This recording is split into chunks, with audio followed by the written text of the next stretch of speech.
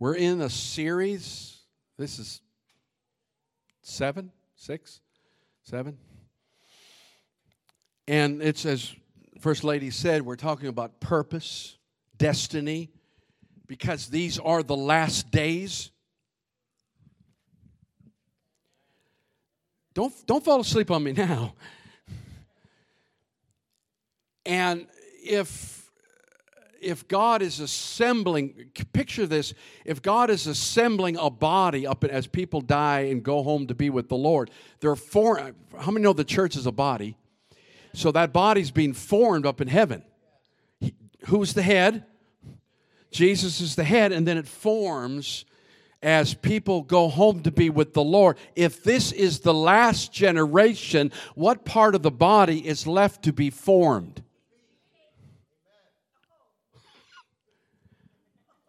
These boots are made for stomping. And they're going to stomp all over the enemy. Yeah.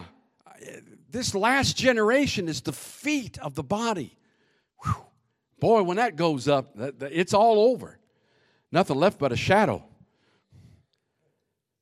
So we're in this series because in these last days, we have got to figure out in little ways and in large ways how God is wanting to use us, what our purpose is, what we were made for. Everything in this room was made for a purpose, including you. You're not just random. Your parents may have told you you're an accident, but there are no accidents. You might have been a surprise, but you weren't an accident. Is that okay? There are no accidents in God. You were meant to be born when you were born, in the family you were born. You may not like that family, but you were meant to be born in that family. There's a reason for that. You were born in America. Thank God for that.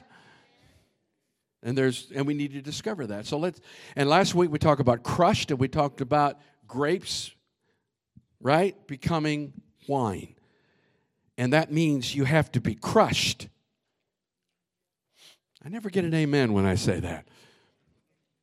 It means you have to go through a process. You don't just snap your fingers and 1 minute you're grape and the next minute you're wine. There's a process that you have to go through. And I might get into this a little bit more later, but I think T.D. Jakes said this. It was so good. Most preachers, they love to preach on the promise. And most of us focus on promise. But we don't want to talk about the process. Because every promise has a process. Oh, jeez. This message is already...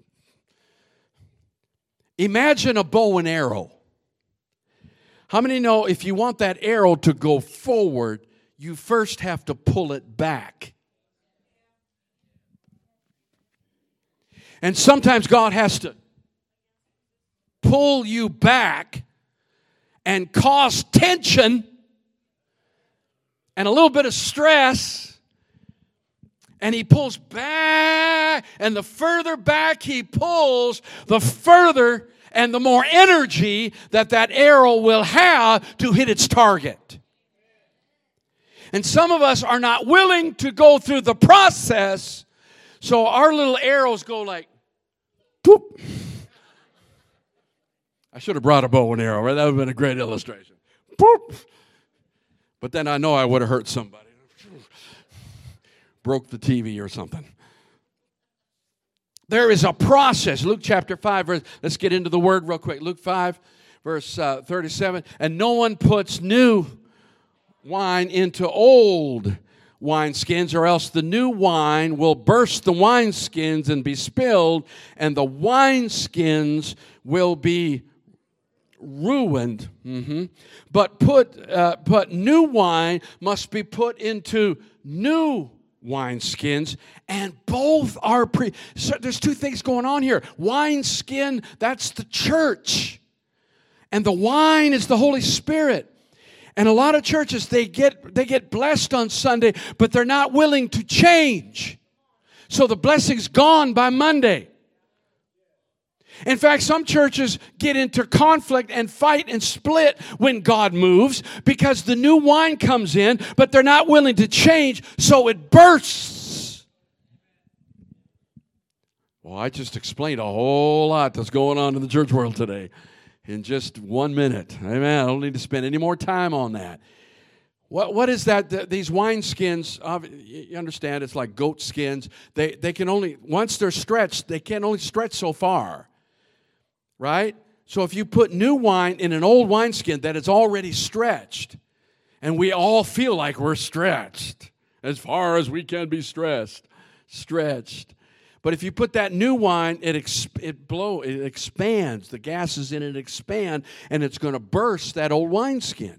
So you got to get a new wineskin, and I believe God has given us a journey, a new wineskin for the new wine. And we're ready to expand. We're ready to reach wherever God wants us to reach to. My. But new wineskin must be put into new wineskins. Both are preserved. And no one, having drunk old wine, immediately desires new, for he says the old is better. Another way of saying that is, well, preacher, we've never done it that way before. Or we've done it that way and it didn't work. Or I just don't like change. Don't raise your hand, but how many of you don't like change? You're in the wrong church. How many know we change on a dime here? We don't put it, we don't ask a committee, can we change? We just go with the Holy Spirit. Amen. But there's this thing that says the old is better. I'm used to what grandma had. I'm used to this. This is different. This can't be God because it's different. Oh, the old is better. No, the old is just comfortable. That's not better. It's just comfortable. I'm just used to that. But yet God is saying new wine is living. There's a culture in there. Oh. There's a culture in that wine. There's something in that wine that's living, that's moving, that's expanding, that's breathing. Amen. And it's going to change what it's poured into. Woo. So you got to be ready. Proverbs chapter 3. Verse 9 and 10. Honor the Lord with your possessions and with the first fruit of all your increase, so your barns will be filled with plenty and your vats will overflow with new wine. But you got to honor the Lord and you got to obey His word. Amen? And if you'll do that, that's tithing, right? The first fruit. But not just tithing money, but tithe all that. Give Him the first of your time in the morning. Give Him, if you read a lot, make sure you read the Scriptures. If you have certain gifts and abilities, make sure God gets the best of that, right? And then your barns will be filled with plenty. Isaiah chapter 5, verse 1 and 2. Now, let me sing to my well-beloved a song of my beloved regarding his vineyard. How many know we are a vineyard? My well-beloved has a vineyard on a very fruitful hill. Aren't we on a hill? He dug it up, cleared out its stones, planted it with the choicest vine. He built a tower in the middle of it and also made a wine press in it. Wow. So he expected it to bring forth good grapes, but it brought forth wild grapes. He says, not what I planted. I got something else. Sometimes the Lord, people get saved, but they don't turn out the way they're supposed to turn out. Oh, you're not going to amen me there. It's true. Because they do their own thing, and they won't go through the process that they have to go through because it's painful, so they just stay where they are, and they're grapes, but they're wild grapes. And they never get crushed, they never get pressed, and they never become wine. They just eventually fall off the vine. Oh, geez. There's so much to this sermon, I could preach 3 hours, You know, I mean, some of you, you're just going off on this. I don't even need to go there. So, watch this now, because let's look at the crushing process. It's not just about crushing the grapes. Watch this. It's about breaking the skin. The skin doesn't make wine. But the skin is important. Without the skin, that grape would never have existed. So sometimes we hang on to things that got us here, but then we're not willing to let it go because what got you here is not going to get you there. Listen, you're going somewhere else, and so there are things you need to let go of to get to where. You say, yeah, but all my life, this is the way. No. That skin, we crush it so it breaks. We talked about the last week about horses. You don't tame horses, you break them. If you tame them, they lose all their vitality. But if you break them, they're still vital, but now they have a purpose. And that energy is directed in the right purpose. Can I get an amen? Remember this in Luke 22, verse 29. Let me illustrate it another way. I bestow upon you a kingdom, Jesus said, just as my Father bestowed one upon me. How many know He wants to give you a kingdom? Wow. That you may eat and drink at my table in my kingdom and sit on thrones judging the 12 tribes of Israel. Now, that's the 12 disciples, but how many know that blesses us as well? And the Lord said, all of a sudden He says, yeah, I've got all this for you. Promise. Say promise. He said, listen, you 12, God's really going to use you. I mean, eventually, this is going to be amazing. Hey, Simon. Simon. He probably thought, yes, Lord. Here I am, number one disciple. Satan has asked for you. Oh. That he may sift you as wheat. My God. Well, I know, Lord, you're going to stop that, right? But I've prayed for you. Whew. That your faith should not fail. No. No, you're supposed to say, I prayed for you so that it won't happen. Right? We're always praying, Lord, deliver me out of this. And the Lord's up there shaking. No. I'm not praying you get out of this. I'm praying that your faith won't fail in this. Because you're going through this. You need to go through this. And you'll be better off when you're done with it. Oh, come on and praise you. And when you have returned to me, strengthen your brethren. In other words, there's a purpose in the process to get you to the promise. Lord, that's a sermon. That's a sermon right there. There's 3 P's. Hallelujah. How many are still here? Oh, you see, he said he wants to sift you. What does that mean? When you pluck the weed, when you get the weed out, you have to that grinding stone. You know what I'm talking about? And the oxen would move, and that big round stone would grind. Why is it grinding the wheat? It's trying to break open. See, the kernel is protected, and it needed to be protected. But there comes a point, if it's going to serve its purpose, it has to lose its protection. So it breaks the outer shell. Breaks it. And then they come in with a pitchfork. This is why the devil has a pitchfork. You thought it was a bad thing. It's actually a good thing. He's just serving God's purposes. But he takes that pitchfork. How many hate it when that happens? And what do? They throw it in the air. They wait for a good wind environment.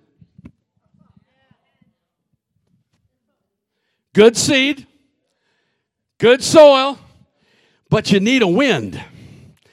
And they throw it up in the air. Have you ever been? They throw it up in the air, and the wind blows the shaft that is much lighter than the seed, and it blows all that shaft off, and the seed, the kernel, drops to the ground. Simon, the devil wants to sift you as wheat. Don't blow the process. Don't misunderstand the process. Don't try to get out of the process. Just hang in there. Amen. Just endure the pitchfork. Endure the throwing up in the air of your life going topsy-turvy. Just endure it. Just hang on. Just trust it. I have a word for you. Jesus prayed for you. He's praying for you. You're going to get through this, and when you get through the process, you will find the promise and the purpose. Give him praise, amen.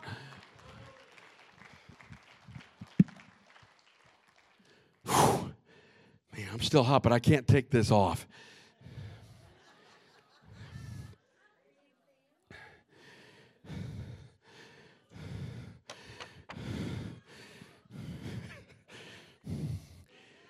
John chapter 2. You still here? It's not going to be much longer. It's only been 15 minutes. Give me 5 more. Okay. John chapter 2, verse 1. Jesus' first miracle. How many know what it is? On the 3rd day, there was a wedding in Cana of Galilee, and the mother of Jesus was there. Now, both Jesus and his disciples were invited to the wedding. Boring. We got to go. And when they ran out of wine, the mother of Jesus said to him, they have no wine. And Jesus said to her with an attitude like most sons would have towards their mother, woman, what does your concern have to do with me? What does that have to do with me? I'm just here having a good time. I was just invited to this wedding, minding my own business, and mom comes and says, you need to fix this. It's not my wedding. It's not my problem. It's not even my time. I don't know that Mary has ever seen him work a miracle. I don't know. Maybe when he played with his little toy trains, he actually made them go around the track without batteries. Toot, toot. Mary's like, this boy is special. I don't know. What does this have to do with me? Listen, my hour has not come. This is the wrong timing. It's not time for me to do a miracle. His mother ignored her son, said to the servants, not the bride and groom, not the mother of the bride, not the person over the wedding ceremony, said to the servants, whatever he says to you, do it. She didn't know what he would do. I don't know that she knew he could work miracles, but she knew there was something in him that he was made to fix people's problems. Oh, that should have blessed you. So there are 6 big old water pots of stone. In fact, they found these, and they think they know what it. And according to the matter of purification, there were for people to wash their hands and so forth. And each one contained 20 or 30 gallons of water. Jesus said to them, fill the water pots with water. They filled them up to the brim. And he said to them, draw some out now, take it to the master of the feast. And they took it. And it's like here's a sip of water. And when the master of the feast had tasted the water that was made wine and did not know where it came from, but the servants who had drawn the water knew, the master of the feast called the bridegroom. And he said to them, every man at the beginning sets out the good wine. Y'all know why, right? Yeah, y'all are ex something or other. You know what I'm talking. You put the good stuff out first, and then later on the bad stuff, you don't know the difference. Like, set out the good wine, and when the guests have well drunk, then the inferior. You have kept the good wine until now. So here it is. The problem here is identity. Why is this a big deal? Who cares? It's a big deal. These were major social events. Even today, you're right, you kind of make a statement, I guess, maybe not intentionally, but how many people are there, how much money is spent on the wedding. It was a really big deal back then. And not only that, people married for different reasons. Now it's all about love. I'm in love. It's probably lust, but whatever. Hey, I'm in love. It's all about emotions. Now they say things like, well, I fell out of love. They married for different reasons back then. A lot of times, maybe even most of the time, it's a financial reason of uniting families, uniting incomes. So hopefully you tried to marry up. That's where that expression came from, financially. So that you know you're maybe the bride is from a lower income, and if you could marry somebody from a higher income, listen to me, that was probably the only way you could move up. This isn't the United States of America. This is Israel, right, in the year 0. So marrying, and kings would do this if you study history, right? Kingdoms, they would sell, they would say, here, you marry my daughter, and then our kingdoms would be together, and we won't war on each other because our kids are married. It was a way to do truces. It's a way to raise money. It was a way to move up in the world. So weddings are very important, and everything's wrapped up in your identity with that wedding. That's why Mary's concerned, because if they run out of wine, that party sizzles in a negative way. It fizzles is what the word I'm looking for. Sizzle is good. Fizzle is bad. I should go home.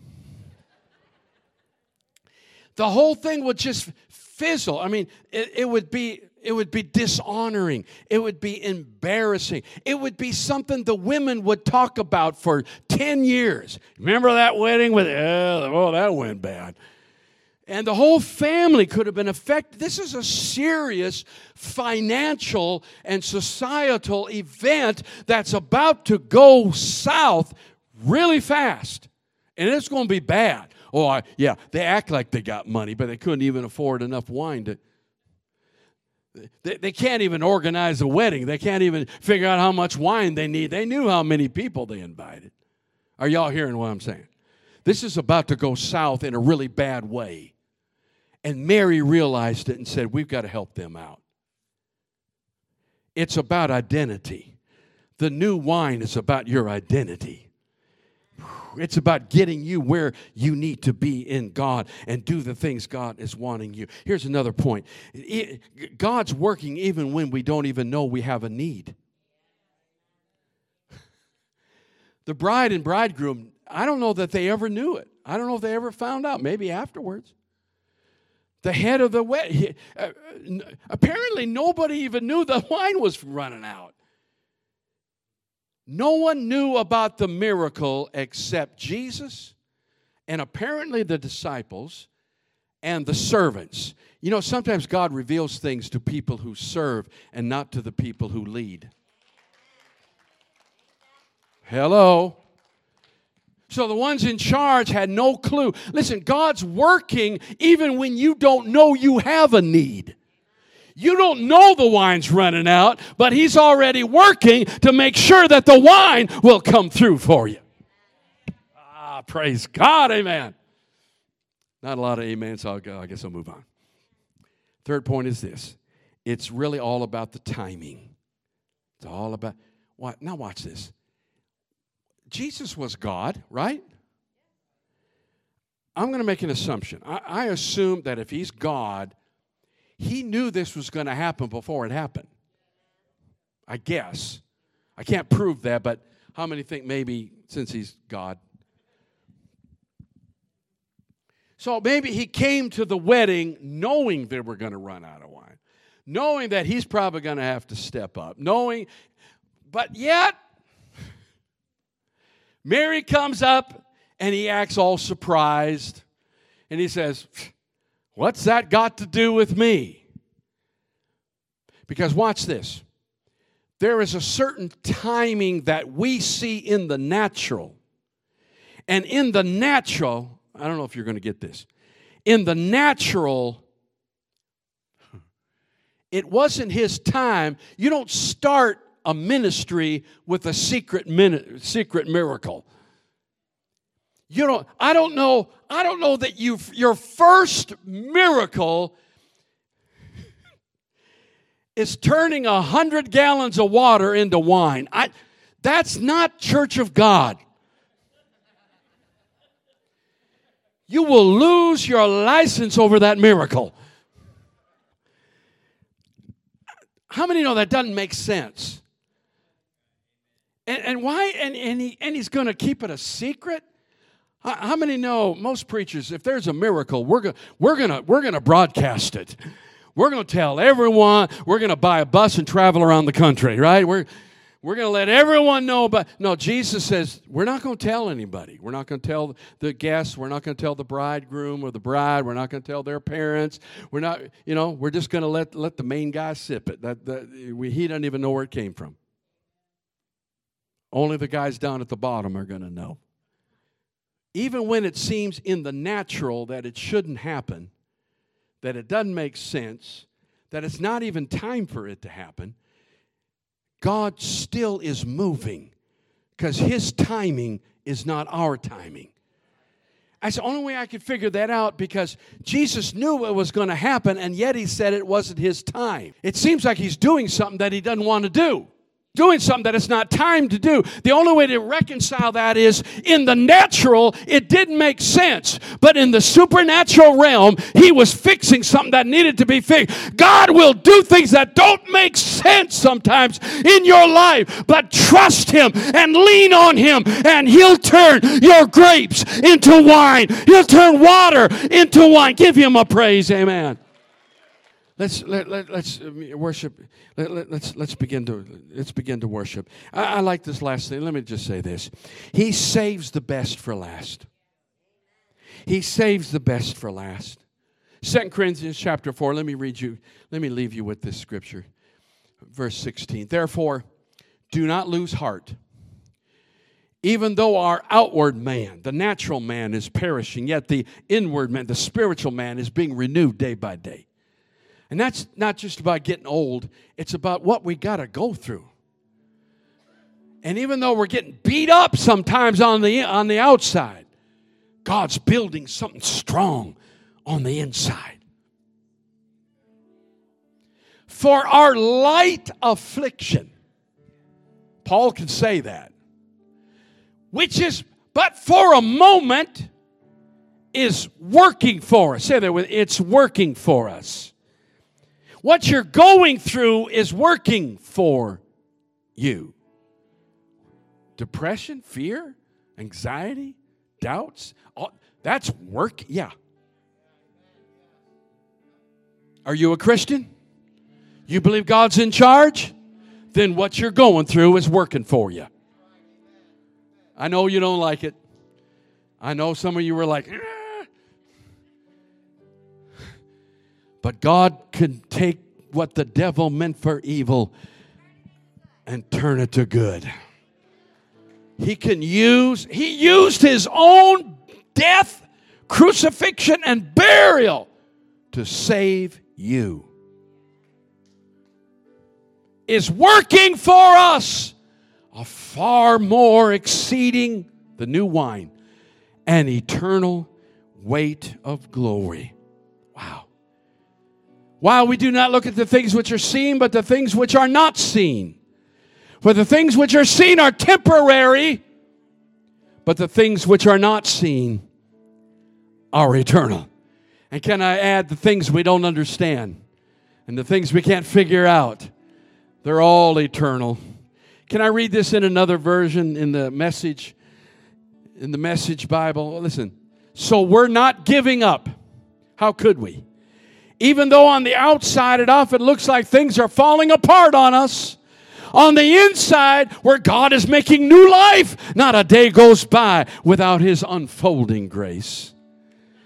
These hard times are small potatoes compared to the coming good times, the lavish celebration prepared for us. I might have to take a minute and just apply this to my life right now. Do you mind if I just get blessed for a minute? There's far more here than meets the eye. The things we see now are here today, gone tomorrow. But the things we can't see now,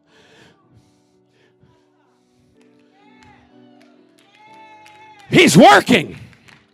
He's crushing some grapes. He's turning water into productive wine. Things we can't see now will last forever.